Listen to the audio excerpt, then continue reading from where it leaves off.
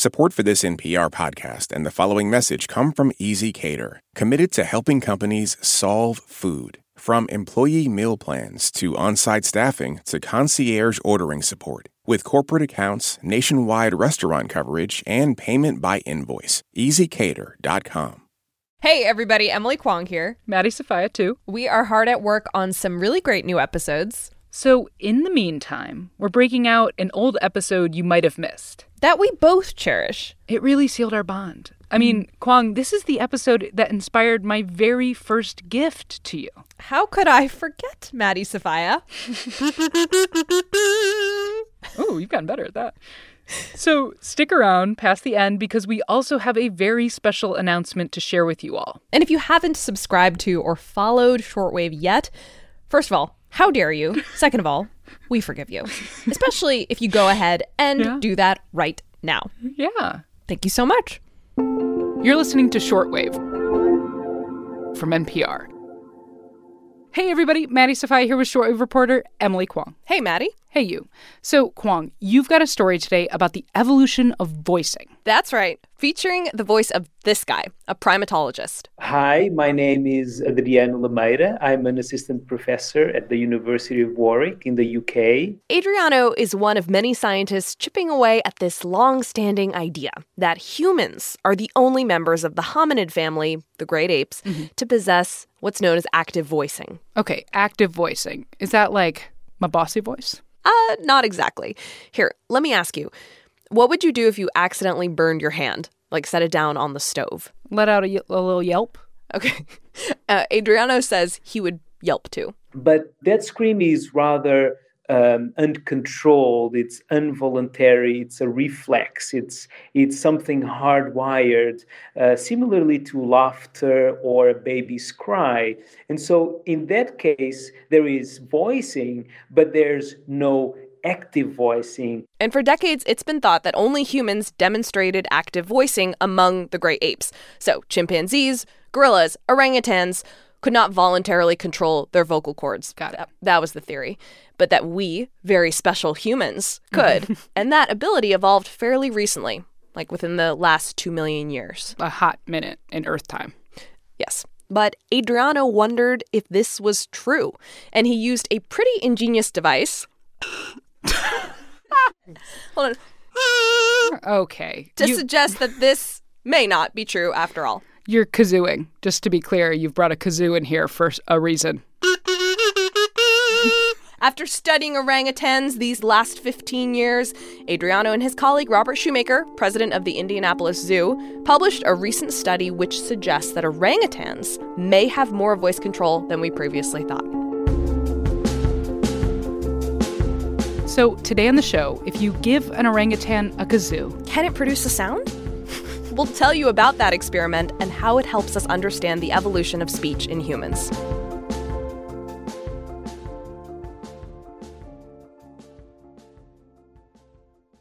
Support for this podcast and the following message come from Integrative Therapeutics, with vitamins and supplements previously available only through practitioners, including Cortisol Manager. Unlock your best self with clinician-curated supplements from Integrative Therapeutics, now on Amazon. This message comes from NPR sponsor Comcast Business. Is it possible to get business internet you can really rely on? It is with Comcast Business, keeping businesses of all kinds up and running with a network powered by 99.9% reliability. Plus, advanced security to help outsmart threats to your data. And 24/7 customer support to help anytime. With Comcast Business, reliable business internet isn't just possible, it's happening. Restrictions apply. Actual speeds vary.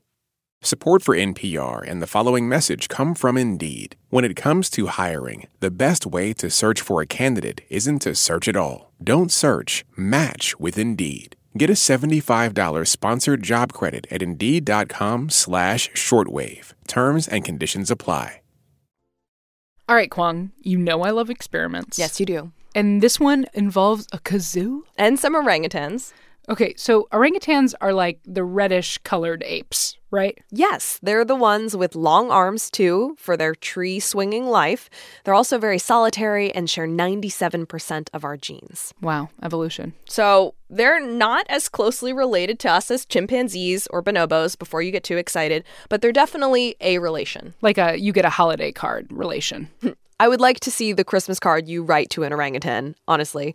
But you'd have to postmark it to Southeast Asia because these apes only reside in the rainforests of Sumatra and Borneo. They're endangered, their natural habitat threatened by deforestation and other human activity. Adriano has studied them in the wild, but to isolate active voicing, he had to work with orangutans in captivity. Why is he so interested in active voicing? Well, it's been a polarizing debate within primatology. How much voice control do great apes have? And there's a growing pile of data from chimpanzee researchers especially that great apes do have some voice control. It's not just humans. And Adriano wanted to come up with a diagnostic tool to settle this debate, at least for orangutans. Gotcha. But I imagine something like active voice would be super hard to prove. Oh, yeah. You can't open up an orangutan's mouth and tell it to say ah and see if the vocal cords are moving. It's not going to work like that. You could, theoretically, put the orangutan into an fMRI machine to observe if there's some kind of connection between the motor control area in the brain and the muscles in the larynx. But doing that sounds very expensive, logistically complicated, and Adriano says it could be ethically questionable. Although this would be, say, the golden proof, we had to become more innovative to try to circumvent this situation because otherwise it would be literally impossible and it would remain an unknown. But then Adriano had a light bulb moment. He realized that a musical instrument could be a way to monitor what's going on with the vocal cords of the orangutans in a non-invasive way. Which is the kazoo. You're getting into it now, Sophia. So, a kazoo, it's a type of membranophone. So whatever oscillating air pressure is coming from your vocal folds, basically your vocal cords, will be mirrored by a thin piece of membrane inside the kazoo. It's a playful instrument in the sense that it's used in parties and by clowns in circus. So it basically distorts your voice. It exaggerates the intonation of your voice. And the kazoo presented two enticing possibilities to researchers. They could monitor the voices of orangutans, but they could also check out their vocal control, so the frequency and duration of the sounds being produced through the kazoo. And then we would have this evidence for active voicing, and therefore the evidence that their vocal capacities differ from our own, not in kind, but in level.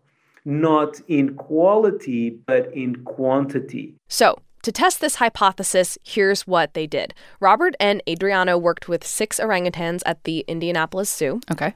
And 3 of them, Rocky, Nobby, and AZ, can produce, when asked, this novel vocalization. It's like a signature call or sound that they make. So cool.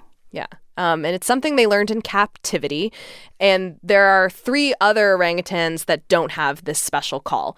And all 6 of them were given the opportunity to play the kazoo. Okay, so do they, train them how to use the kazoo? Wouldn't that be cool? They don't, actually. It's important that they don't.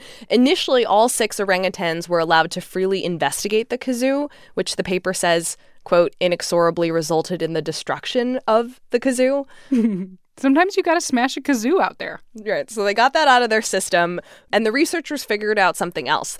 They gently placed the kazoo near the lips of these orangutans. Okay. And the 3, Rocky, Nobby, and AZ, that had a novel vocalization, they were asked by researchers to make it their distinct call. Okay, so what happened? Well, Rocky, he figured out how to use the kazoo in 11 minutes. Dang, it took me way longer than that. Don't feel bad, Maddie. He comes from the entertainment industry. Okay. He really wants to please his human caretakers. And he has this novel vocalization that they call his Wookiee, like the Chewbacca character. So here it is, just no kazoo, on its own. Just on its own. Yep. That's the Wookiee sound. Then Rocky was asked to make the same sound, but with the kazoo touching his lips. Is that him playing the kazoo? That is. See? Same sound. Beautiful. And remember, the only way to play the kazoo is to have control over your vocal folds. The kazoo will mirror your voice, so the orangutans are able to do that, it appears. Nabi figured out how to use her kazoo in 34 minutes. Pretty good. It's a respectable amount of time. Here's her novel vocalization, which they call her hug sound. Okay. I think it's cute. All right, sure. Here's Nabi then through the kazoo.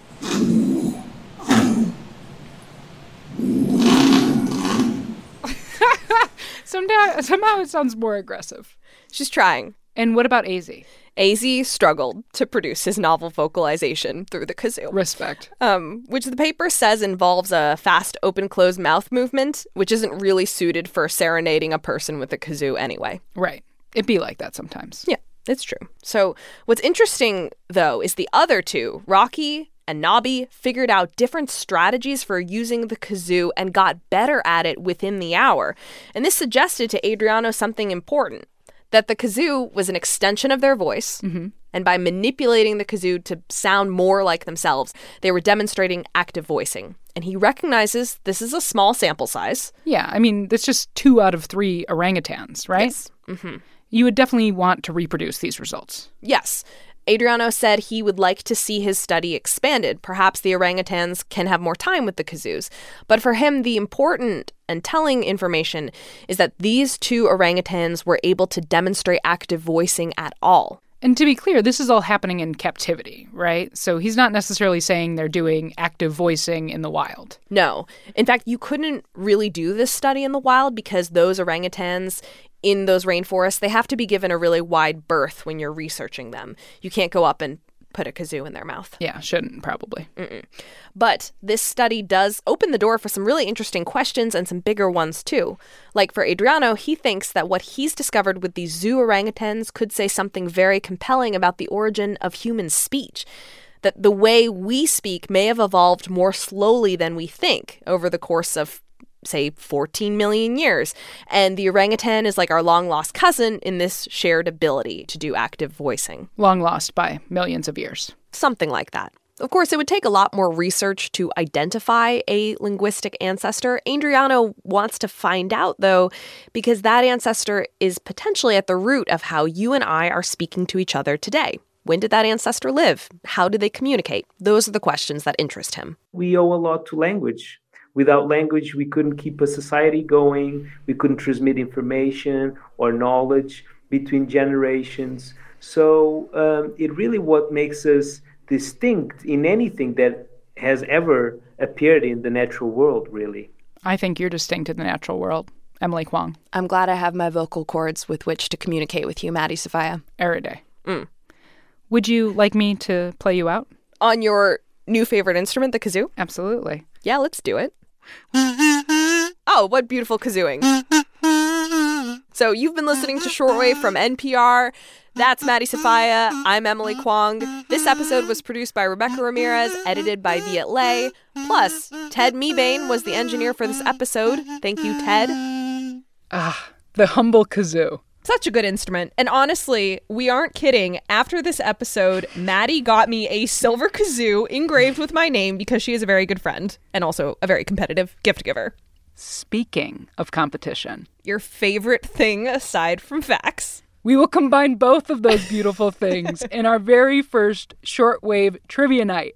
That's right, nerds. Come join me and Emily Kwong on Tuesday, June 23rd at 8 p.m. for virtual trivia. We'll ask science-y questions. You'll give us, hopefully, science-y answers. It's going to be so much fun. And to participate, you gotta register in advance by going to nprpresents.org, you and your whole team. That's nprpresents.org. We'll put a link in the show notes. See you there, nerds. Bye. This message comes from NPR sponsor ShipBob. Brands partner with ShipBob to scale from zero to a multi-million-dollar company. Need global fulfillment centers and real-time inventory data? Get a free quote at shipbob.com. ShipBob. At this year's Oscars, Oppenheimer took home the award for Best Picture, Emma Stone and Robert Downey Jr. also picked up wins, and Ryan Gosling brought the Kenergy. For a recap of all the highlights, listen to the Pop Culture Happy Hour podcast from NPR.